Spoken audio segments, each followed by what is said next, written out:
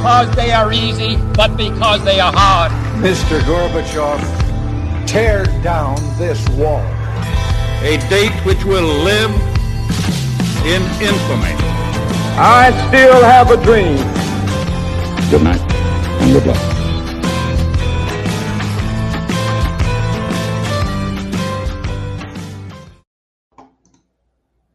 It's Will Chamberlain, the man of many talents. Welcome to One American Podcast. Good to be with you. Thanks for having me. Yeah, it's a pleasure. So tell me a little bit about your new podcast. I noticed that you just launched last week and you did episode 6 today, huh? Yeah, well, we're trying to do, we, meaning I.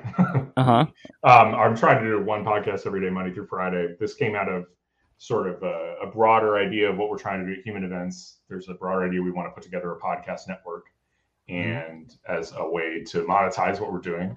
And so, you know, I like impressed with the Daily Wire, and one of the things they had is the Ben Shapiro show. And my view of that was always, you know, I wanted to do something like what Ben Shapiro was doing because it most resembled what I do on my podcast. I know there's a lot of, not to just besmirch them, but there's a lot of like interview podcasts out there like yours and others. And I didn't think there were that many that were just one guy talking about the news very quickly. And they're difficult to do because obviously I just have to like come up with everything and figure out what I'm going to say for an hour. And I'm relying a little bit on the chat to feed me things, but I wanted to bring what I had done with Periscope and kind of bring it into podcast format. And that's the basic idea. Yeah, that makes a lot of sense. So I looked up your background a little bit. Obviously, I'm a follower of Human Events. Tell me a little bit about sort of how you got into politics. You know, I know you studied law and how you came to be the owner publisher of Human Events, which I believe was founded in 44. Yeah, 47, 48. I'm not exactly sure. I don't know. I just read Wikipedia. So yeah. So who knows? We're live right now. Are we live or are we? Yeah, we're live. Let me retweet this, obviously, and share this out. Sure. So that seems like a good thing to do. Yeah. So the history of Human Events and how I got it and how I got into politics. So I was a lawyer. I went to Georgetown, graduated 2015. I practiced in big law for like 6 months. Hated it. There's a lot to talk about there if we want to get into it. What kind of law? I'm sorry, I missed that. Big law. So that's a commercial litigation at a big law firm in Los Angeles. Big law is sort of the broad umbrella term to refer to all the big corporate law firms in this country that, you know, handle like with lots of, you know, often they'll have hundreds of lawyers and working for the firm, which is a lot given the fact that in most cases only require 2 or 3. So anyway, I did that for a while. I quit. I didn't like the work. I ended up coming out to DC and worked for my old boss doing a very kind of niche form of class action litigation where we would object to unfair class action settlements. But I, you know, kind of was trying to get into Trump world, and that time was like 2017, and was sort of waiting for the right opportunity. Thought about getting into journalism, but I didn't find it that appealing to just take a job at like the Daily Caller or Breitbart or something. I just did not kind of, I just didn't want to do that to start off. And so eventually found Raheem Kassam, you know, built up a start, meeting a lot of people, including conservative influencers, met Raheem Kassam. He floated the idea of buying Human Events. I was in a position to do that. So I just bought it and kind of with the idea of with him working as editor-in-chief. We stopped working together about 3 months later in like August 2019. And since then, well, for the most part, for about a year and a half, I ran the whole thing as editor-in-chief when we kind of slimmed down and focused mainly on opinion pieces. And then we brought on recently kind of Jeff Webb came on as a partner. He's like the former CEO of Varsity Brands, the big cheerleading monopoly. Cheerleading, I shouldn't say monopoly, cheerleading Goliath. And now he's running a news site. So that's kind of the history of Human Events in the short term. I got into politics because I moved back to DC and wanted to be involved after Trump got elected. Yeah. So have you read, did you read Breitbart's book from, I think, 2012 or something like that? I have not. I have not read Breitbart's book. It's pretty interesting, and I don't know what your thoughts are on Breitbart. So if you don't want to talk about it, that's fine. No, but I think that sure. I just think it's fascinating, sort of how he was able to see, or at least brand himself in his own book as able to see how media was going to change with the internet and how important it was going to be from a political standpoint in sort of a new and fairly unpredictable way. What are your thoughts on, like, what's it like running human events in 2021. I mean, it's crazy out there. There's so many different sources where people can get information. Opinion seems to be where it's at, as opposed to actual just sort of kind of cold reporting that you might have seen, with Ed Murrow or something years ago. And so what's it like to run human events? So it's interesting. There's a lot of, it's very challenging to make a sort of classic news website profitable in the old sense, right? There's a lot of, you're competing, it's a very competitive market, and banner ads themselves are not like the most profitable thing in the world. So you're kind of finding, I think the art of it is trying to find like oblique ways to monetize what you're doing. So through memberships or through podcasts like the Daily Wire does, there's a lot of different ways to do it. I think the challenge is, I still believe very firmly in the news opinion divide. I really like the idea.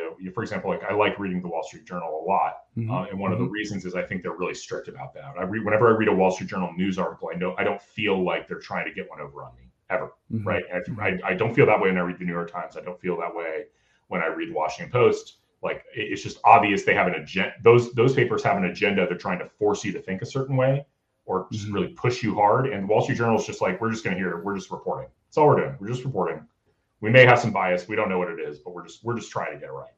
And that's really refreshing. And so I really want that, that's the vision I have for like what we want to do with our news side. But then opinion being very aggressive and like innovative, pushing the envelope, where we really try and make points in a really pristine way. And the thing about our opinion side is, we're not just trying to put down 1 million articles a day, because we think that these sites have to kind of coexist alongside social media, right? We're trying to work. We're not trying to fight social media and take people away from Twitter or Facebook and then just have them on our website. We're trying to like work with the fact that most people are consuming their media on a site like Twitter or Facebook. They're going to click in, read an article, click back.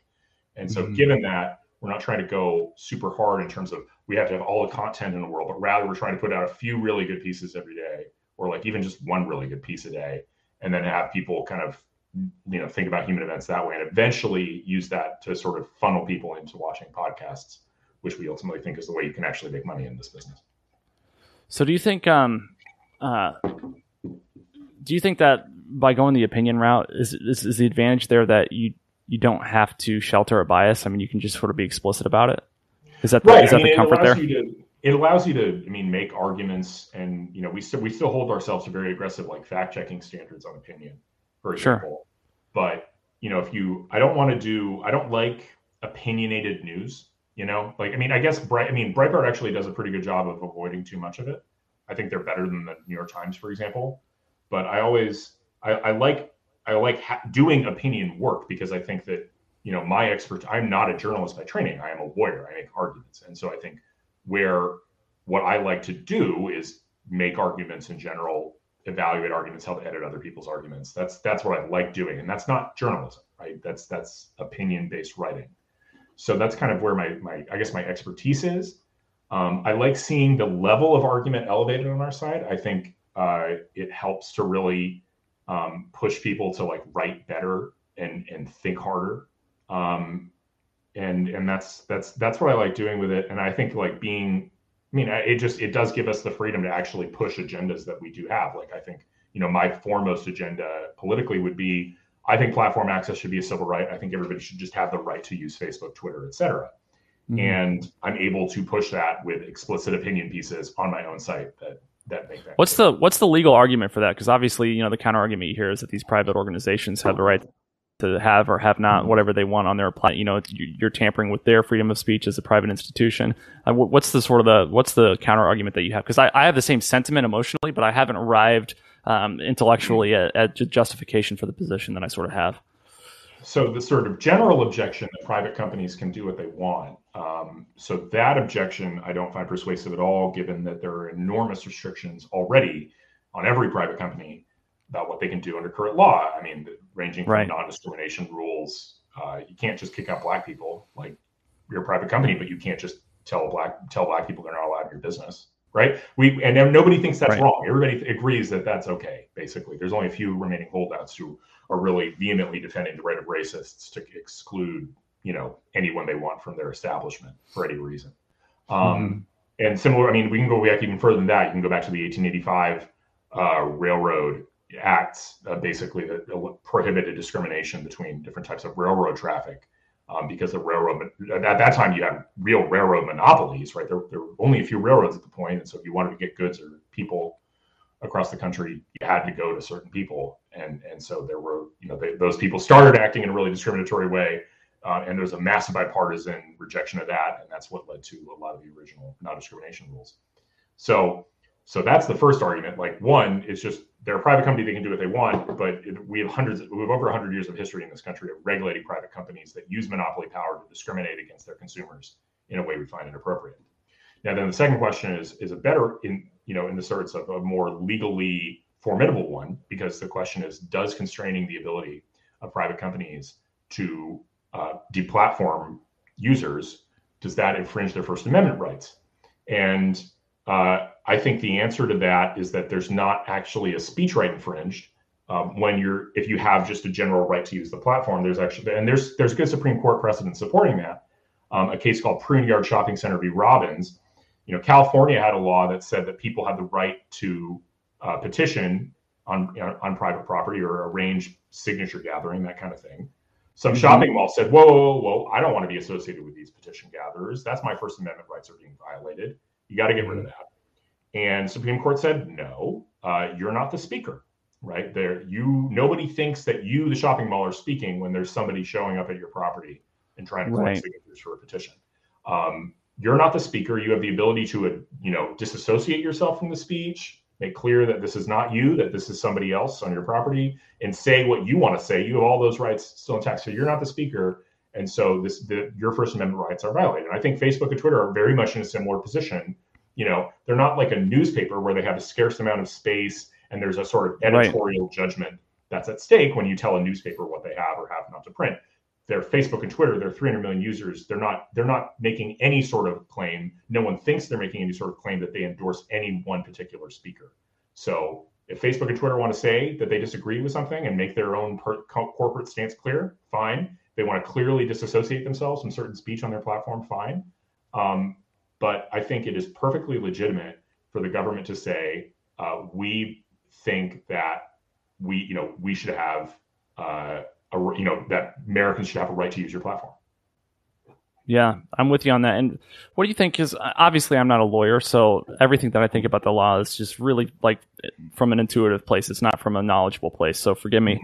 But what do you think about it seems to me that the line between government is continuing to gray or blur rather, and that as you see these major corporations, particularly with big tech, and they're publicly traded institutions. A lot of them have government grants, government contracts, federally funded. Politicians and government agencies spend a tremendous amount of money on these platforms.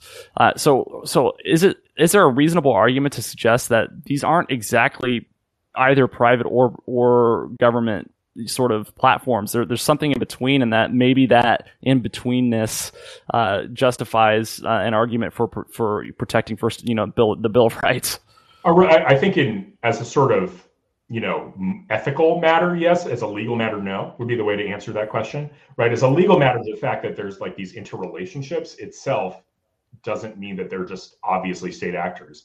In specific instances, you can say, well, the government is essentially pressuring Twitter to censor these particular people. And in that instance, it would be state action. And then you might have a First Amendment claim. But the sort of general, that won't be enough just to say that, well, for all purposes, Twitter is a state actor, or for all purposes, Facebook is a state actor.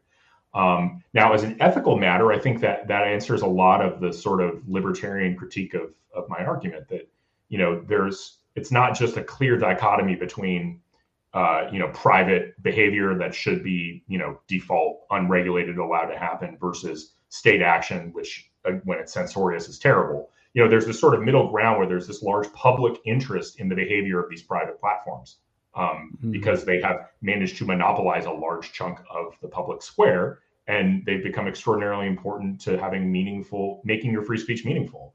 I mean, if you don't have access to Facebook, Twitter, Instagram in 2021, can you be a journalist? Can you be an influencer? Like, there's so many different types of things you just can no longer really do for a living even, or really have an impact doing it all. And moreover, it definitely, whenever you see somebody get banned, you notice how they feel deeply censored. Like they feel like that basic right they have as an American to participate in public discourse is constrained and limited, and in some cases, gone. And so that's just, I think that as an ethical matter, that's why I talk about, free speech is more than just the First Amendment. It's a culture. It's a set of, norms and understandings. And part of that is, I think, has to be in 21. Like, you don't really have free speech if you can't. It did just lose your sound. I'm not sure what happened. It cut out. Let me see if I can figure that out. You're back. I'm back. Okay. You're back. Good. So do you think that we're going to arrive at a place where the sort of trajectory that we're on in terms of increased censorship online by these big tech institutions, do you think that we're going to arrive at a place where it's reversed and we're going to see people like Alex Jones back on these platforms? Is it going to be litigated to the point where it's corrected? Not in the immediate future. I think there's a battle we have to win here. We need to get to a point where either we have a state law protecting the right to access these platforms that survives judicial scrutiny, right? We had a Florida law that was passed. Thank you, Ron DeSantis, ultimately, but it was enjoined. It was stopped from taking effect by the federal courts in Florida. And so, is that on appeal? It's on appeal, but I don't think it'll prevail. I think we're probably going to lose that one. Sadly, it has some very glaring issues. The most obvious of which, for example, would be the Florida law was going to prohibit Twitter from appending its own missives to your tweets, right? They said, those little things they did for COVID and the election where they were like, check the real COVID information here, or the election, right, et cetera, et cetera. So that's what it's called, a prior restraint, when the government is prohibiting someone from speaking. And that's so squarely in the First Amendment violation area that you're never going to get that passed.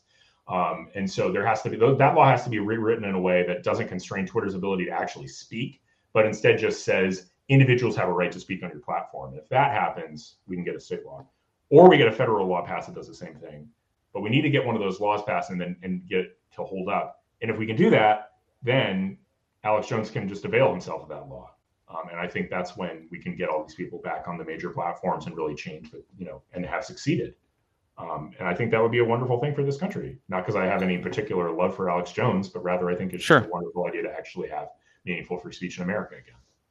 So why do you think it is that this censorship has started to gain momentum? Do you think that it's nefarious political actions, or do you think that it's just sort of like an overwhelming consensus among staff and employees that work at these companies in terms of what they find offensive because they're so politically aligned sort of internally? Do you think that it's just an issue of too much consensus within these companies, and so they sort of just take these leaps and censor speech that maybe half the country doesn't find offensive or actually thinks is truthful? Or do you think that it's actually sort of fear of every time Elizabeth Warren tweets about antitrust laws, they feel like they need to hammer down on offensive speech?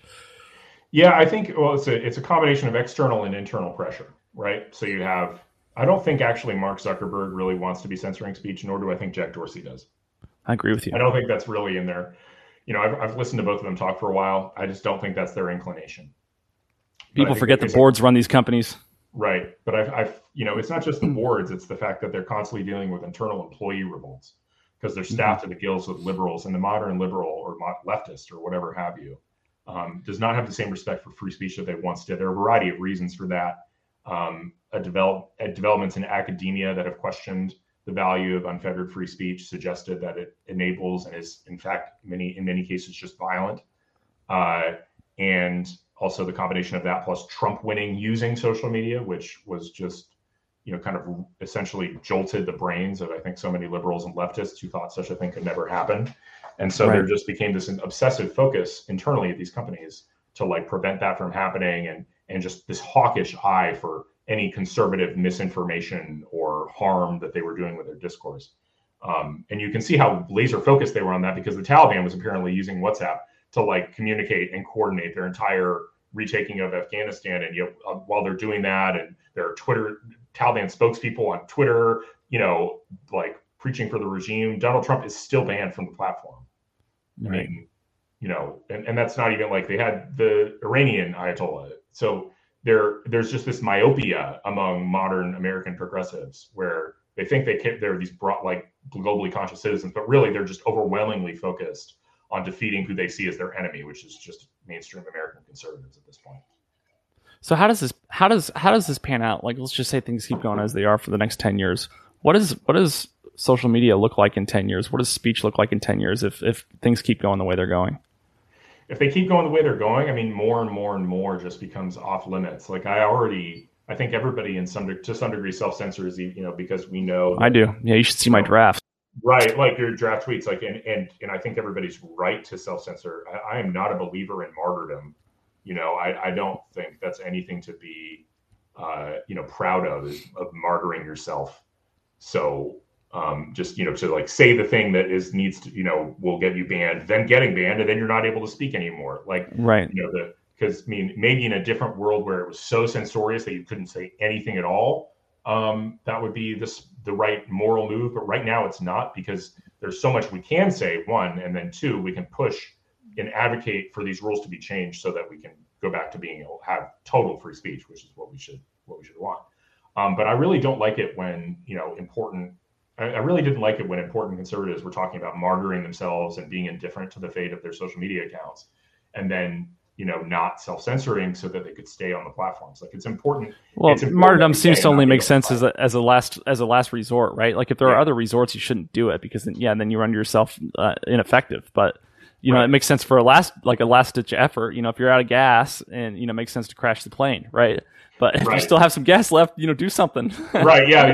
Just try and land the plane. Like I'm not a believer in that sort of like defeatism, black pill stuff. That's something you'll almost never see from me in my Twitter. It's just this sort of like, oh, everything's hopeless and horrible, and we're never going to get anywhere. I'm a big believer that there are ways to fix this, at least at the basic start of like, we went from no one really caring about this issue at all to maybe 3 years ago, 3 years ago, I started advocating for we need laws protecting your right to be on social media, to 2 to 3 years later, actually getting state laws protecting your right to be on social media. And the Republican Party went from, oh gosh, they're private companies, we shouldn't do anything, to now the default position, the 80-20 position being, obviously we need to regulate Facebook and Twitter and allow our people to speak. And it's now a minority view to think otherwise. So we've made a lot of progress.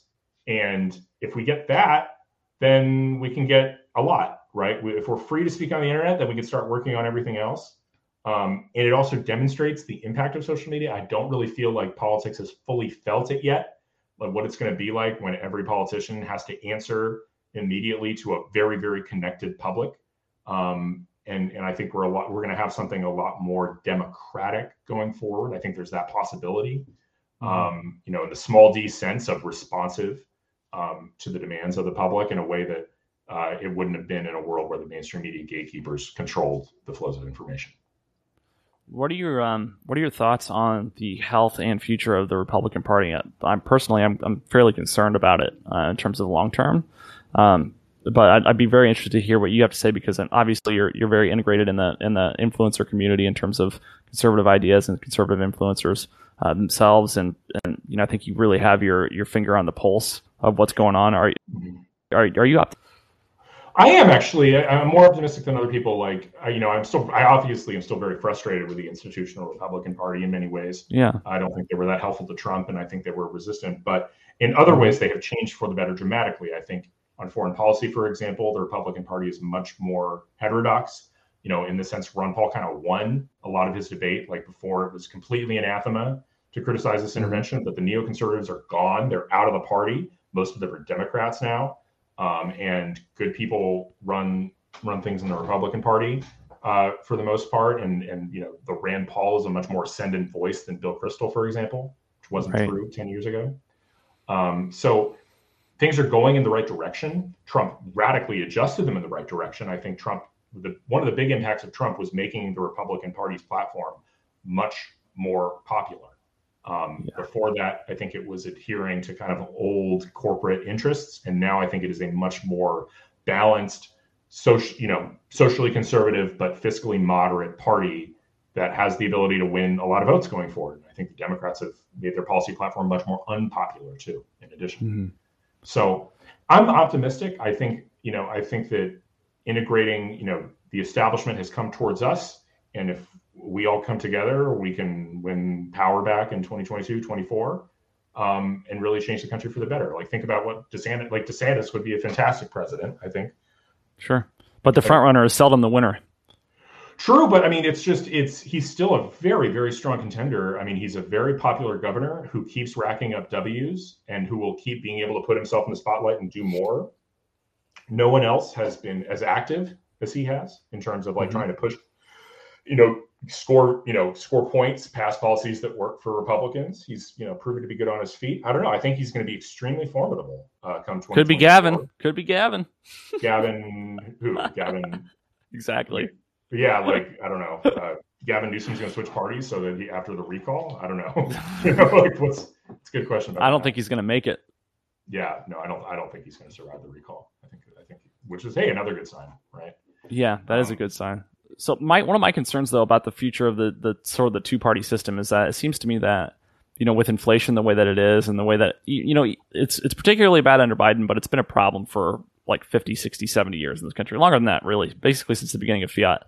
And one of my concerns is that as inflation becomes more and more of a problem, the middle class, may continue to shrink.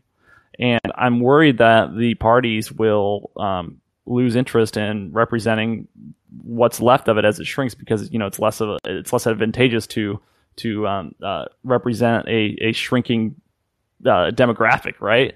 And so I'm worried that we're going to wind up in a situation where we have this sort of hyper corporate or hyper welfare dynamic between the two parties, and I don't know which side will represent which, or if they'll become the same. I don't know, but I'm just generally worried about middle class interests being represented at a federal level. Yeah, I mean, I think inflation's a tricky one. I mean, you can honestly, what's causing inflation right now? You could say it's all the government spending, maybe, but there's not a direct cause and effect there every time. I mean, think back to the housing crisis. There were a lot of people betting that all the government spending in the aftermath of the crisis was going to be super inflationary and the dollar was going to collapse. And the opposite happened. The dollar got really strong. And people didn't think about why. And the reason why was because the unwinding of the credit bubble was massively deflationary. Because again, if you think about fractional reserve banking, it's because you give one loan out, 10 loans can be based on that, right? Like the amount of money banks have, they can distribute it. So if a bunch of loans are collapsing and that means money's getting scarce, which is so there's this massive deflationary impact of all the loans going under. And that's actually effectively reducing the amount of money in the money supply.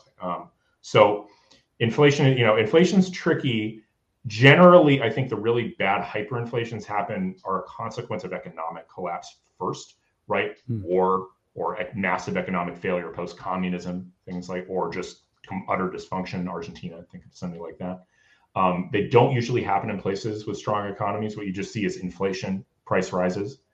Will those destroy everything? I don't know. I don't see it as an existential risk. What I'm worried about, honestly, more is the sort of technological reshaping of our economy that's going to change the availability of jobs. I mean, something as simple as a large chunk of how many people in an economy are employed as truck drivers. It's not trivial.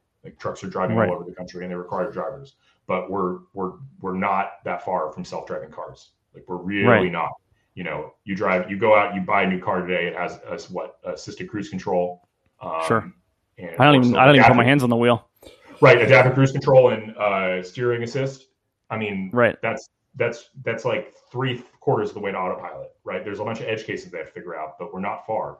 And once we have autopilot, that's the end of truck driving as a profession. Yeah, but I mean, there have been a tremendous amount of technological advancements over the last century, and it seems like everybody's still working 40 hours a week. It just seems like there's sort of this conservation of labor. I mean, it changes form, but it's always the same amount, right? Similar to conservation of energy principle in physics. Sure, but I mean, it's still going to be, a dramatic shift for a lot of, I think, working class people who, if you've been a truck driver your whole life and now suddenly you need to make a living doing something else at 55, 60, that's not easy to do. Doesn't matter who you are. Right. That's a good point. So what are we going to do to save this country, man? What are we going to do to save the country? Well, we need to win in 2022. Let's start there. I think one of the things that people don't realize, and that's so frustrating to listen to, is, it would be much better if we had the Senate. Like for example, the infrastructure bill. I actually have discussed this a lot. People are furious about it. They're like, how could Republicans defect? I'm like, you don't even get the problem. Like, you're not even thinking about the problem right, because we're not in power. So we're literally trying to make a deal with Joe Manchin so that he doesn't screw us, right? Remember, there's the big looming threat in the Senate of a reconciliation bill passed on a party line vote that gives the Democrats everything. They have a majority in both in both branches. They have the trifecta. They have the presidency, they have the House, they have the Senate. So avoiding that is really important, because that would be the worst thing ever. And so if Joe Manchin goes to the Republicans and is like, well, I want you to come along for this $1.2 billion bill or $1 trillion bill or whatever, and Republicans are like, no, screw you, Joe. Then what happens? Joe goes over to AOC and is like, well, can I get this stuff in your giant reconciliation bill? She's like, yes, sure, that's fine. Bam. That's what happens. Right. There's no leverage. We don't have, we don't have any leverage. Basically, all we have is the ability to sort of peel off a couple of moderate Democratic senators. That's it. That's all we have. And so if people are getting mad at Republicans over and so that's just an example of why it's so important for Republicans to win, why it was so stupid to lose the Senate, why the people who are like, oh, we just need to give them a lesson and show them that they should care more about President Trump. It's like, that was just dumb. Democrats don't care what we think, and they don't care what we say. We have no influence over them. So it's stupid to elect them. It's stupid to let them win. Right. Like, we have it's like the martyrdom. Right. Yeah. It's like martyrdom. I mean, and vice versa. Like, Democrats have no say over what Republican politicians do, or they shouldn't, rather. But, we need to elect the party that will listen to us. Even if they don't always do what we want, we get a seat at the table when the Republicans are in power. We don't get a seat at the table when the Democrats are. So that's the foundational problem. We need to win in 2022. We need to win in 2024. Now, if we have enough time to actually fix the bigger problems, maybe we won't be able to. But I think we can try. I think, you see, I don't think the stuff the Democrats are doing is really that popular. I think they're terrified of what happens when they have to try and go back to normal election laws, with Joe Biden as the guy who they have to put forward as their leader. I mean, dude's approval rating's dropping like a stone. He's just not that popular, and he's not doing a good job. His VP. Neither is his VP. Yeah, I don't even think he's gonna. I don't think he's even gonna run. I don't think he's gonna. I'd be very surprised if he ran again. Which would be disastrous for the Dems, because then they'd have to deal with President Kamala Harris, who everyone hates. But they might primary her. They might. I mean, it would be. That's what I would do. I was a Democrat. Yeah, I would. If I were a Democrat, I'd be like, no, you can't run. You're too unpopular. We need to have a popular candidate. Get someone. But their bench gets real thin real quick. There are not a lot of popular Democrats out there right now. I mean, think about the fact they've turned to Biden of all people, and Republicans have some good people. I mean, DeSantis is a great candidate. Unites the factions, right? He brings Trump and MAGA along with kind of the establishment, who's like, oh, this guy's a little bit more like us, even though he's clearly on our side, but he's, he doesn't alienate them the way that Trump did. And that's a unifying pick, that younger, fresh face, a lot of achievements. So I'm really hoping we go DeSantis. Do you think they're going to be able to pull off keeping some of the COVID voter laws in place that they were able to sort of enact an emergency situation? Do you think they're going to be able to stretch the fear enough over COVID into the election cycle? I mean, they're in a really weird bind because they have a lot of their base likes this stuff. People forget that. We sort of think about the COVID policies and we're like, how are these crazy authoritarian politicians? It's like, well, they're actually doing what a large chunk of their base wants. Like, if liberals, they are scared of this like nothing they've ever been scared of before. I mean, just think about how you have the liberals in your own family deal with COVID. It's if you have any, it's not, they're scared. As a general matter. So, they're, I forget what the question was. So I forgot. I know that was relevant. I was asking if you thought that the Democrats were going to be able to stretch the COVID fear long enough to maintain the current voter laws that were passed during the emergency. I mean, I don't think they're going to stretch it. They're not going to be able to stretch it long enough to maintain the current voter laws, especially in Republican states, which is where a lot of them, where there were a lot of issues. Right. Do you think Trump would have won without those? I don't know. It's close. I mean, I think they helped Democrats a lot. I think, but there were other problems for Trump. Mm-hmm. For example, I mean, I was in Pennsylvania, and while Pennsylvania, people say, oh man, there was so much fraud in Philly. I'm like, Philly went better for Trump than they did in 2016. Trump lost because he did worse in the suburbs. There was right. are we going to get those people back? I think we will. I think those sort of weird kind of not fan, people who really just didn't like Trump but are otherwise just natural Republican voters historically, I think they're going to come back. I mean, Biden and the Dems are crazy. But, I think the question is like, I don't know, a lot of people say, well, it's the fraud that caused the loss. I'm like, you're guessing. You don't know that, and if I had to bet, if I had to put my guess out there, I don't think it was I think there was definitely fraud on the margins. I think it might've swung a state or two, maybe, but I don't know that we win without it. Like, and it's not really demonstrable either. Like, audits aside, I think it's one of those things where, everybody's just sort of guessing about the effect of the fraud, which is, we shouldn't have to guess, which is why we should put in place election integrity measures generally. But I don't know. Well, I had your position too in terms of this, but one thing that I do think is funny, and maybe I'm missing something here, but I think it's funny that we always assume that the only cheaters are the Democrats. Yeah, true. Like I grew up in Illinois, and we were family friends with Brady, who ran for governor at one point in time. And Brady told my dad at some Chamber of Commerce event or something to the effect of, "I can prove that 50,000 dead people voted, but I can't prove who they voted for."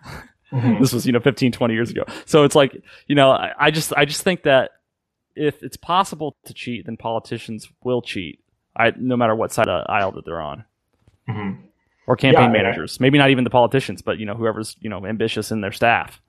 An election should be above reproach. Like, it should be, there should be no question about whether it's cheating. It should be obviously impossible. It's a much better way to have civil peace. So, right. So what's the solution to make it impossible to cheat? I mean, is it just voter ID, in-person voting only? Voter ID, in-person voting, paper ballots, the cameras on the ballots, incredibly tight custody. No mail-in ballots; those are gone. Like, you cannot prove that a mail-in ballot was cast without coercion. You cannot prove it, right? Simple as that. Coercion meaning somebody telling another person how to vote, or taking their ballot and filling it in for them. You cannot prove that didn't happen, right? Very simple. Right. Well, you can't mail cash legally, so why should you be able to mail a ballot? Yeah, like like mail-in ballots are bad. Like, France banned them for a reason. They're bad. They make it possible, no matter what, to put in question the integrity of an election, no matter what, because you cannot guarantee that they're committed.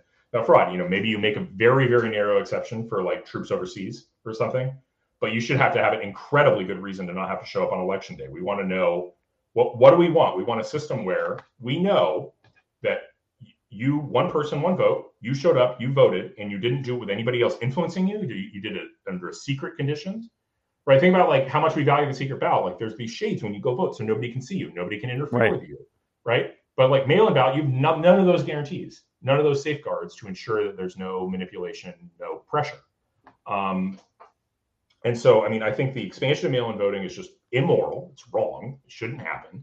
It undermines it encourages coercion, fraud, and it undermines the perception of integrity of any election that it's used in. And it should just be, if not banned outright, then constrained to very, very, very limited and onerous restrictions. Yeah, that makes a lot of sense. One thing that I struggle with it, and maybe it's just as I get older, it becomes wearisome to see the constant push-pull between Republicans and Democrats, but it seems like our politics and our culture have all been about a struggle for resources or perks from the government.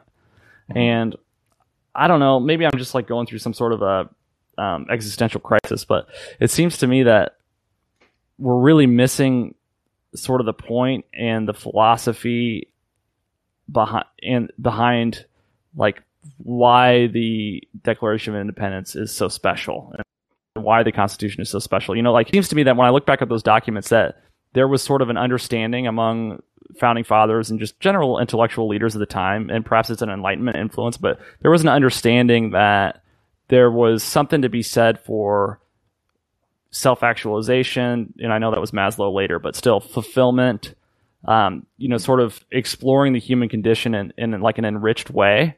And I feel like we've been so distracted by who gets what resources or who is, manipulating or coercing the system, that we as like a people have forgotten what it means to be an American. Like, and I don't mean that in some sort of like gung-ho patriotic, flag T-shirt on the 4th of July way. I mean, like what what Americanism means, Well, I don't know. I mean, it's there's a lack of civics education, certainly. There's a lack of gratitude for the country that we grew up in. I'm a big fan of the idea that maybe we need to be a little more grateful for how awesome the place we are. Is that, just seeing what we saw in Afghanistan this last few days should be a reminder of like, hey, it's really nice to not have to deal with any of that. Right. So we should be more grateful. Now, as for like self-actualization and development, I'm not necessarily, I think maybe we're unhealthily obsessed with politics as a society, and maybe that is probably bad. It would be nice if politics mattered less. And it would be a lot better if we were less divided and less, I feel like the most appalling thing about, what Democrats are doing currently is that, you actually ask Democratic parents if they would be okay with their child marrying a Republican. And the numbers are not good. Like something like 60% or 70% of Democrats would not be okay with their daughter marrying a Republican or their son marrying a Republican. And it's like, is that sentiment reciprocated? No, not nearly as much.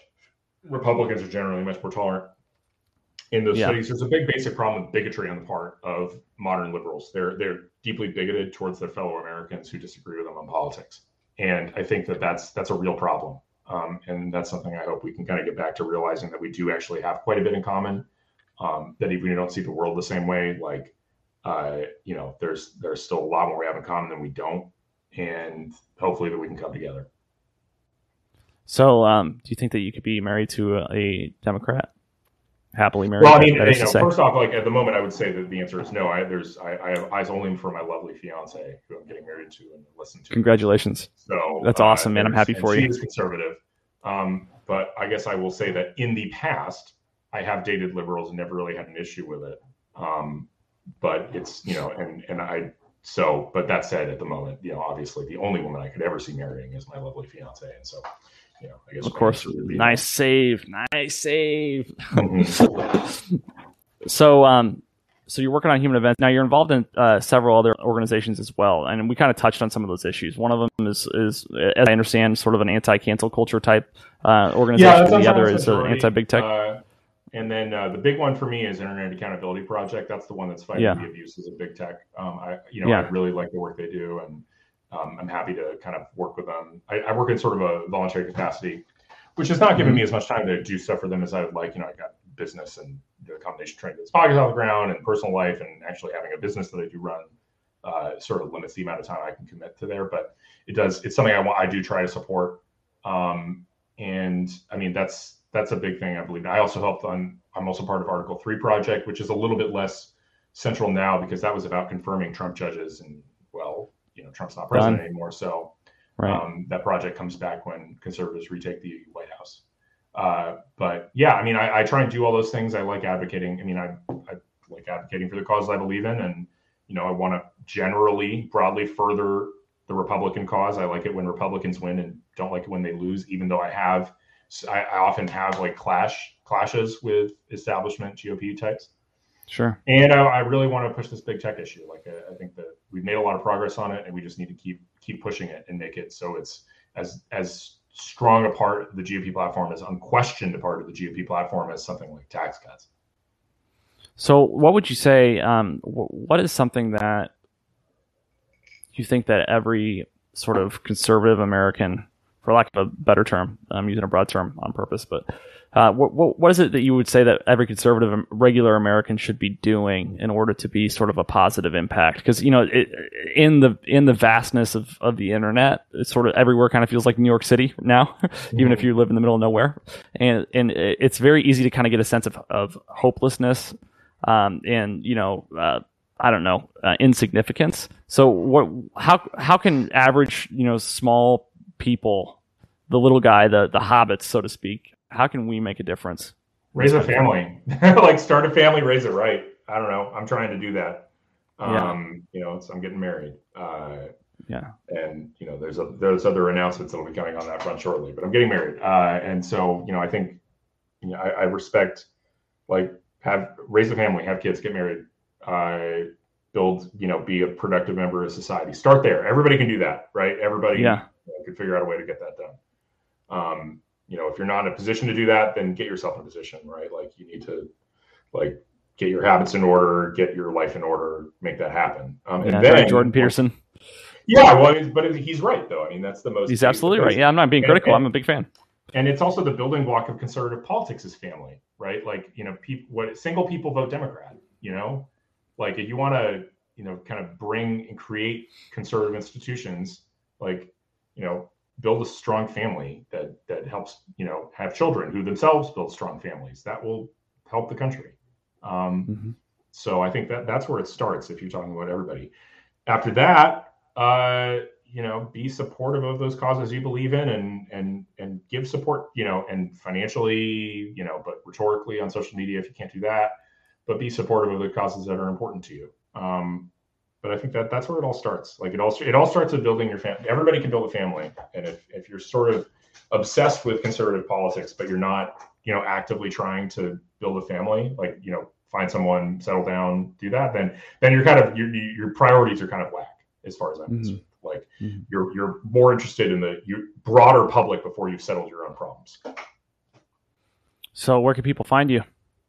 They can find me, first off, they can find me Will Chamberlain on Twitter, right? My name, as you can see in the bottom left corner of the screen, that's my Twitter handle. You can find my columns on Human Events. You can find my podcast lately at youtube.com/Human Events. And it'll be available very shortly on all the major podcasts, wherever you podcast. I'm sure we're about to get them out streaming. So you'll be able to subscribe and listen to my daily content Monday through Friday. Well, thank you so much for coming on the show. It's really been a pleasure to hear your opinions. I appreciate you humoring me and answering all my questions and letting me get to know you. I'm a big fan of yours and your work, and a big supporter. And if there's ever anything that I can do, please let me know, and let's stay in touch. Absolutely. Happy to do it.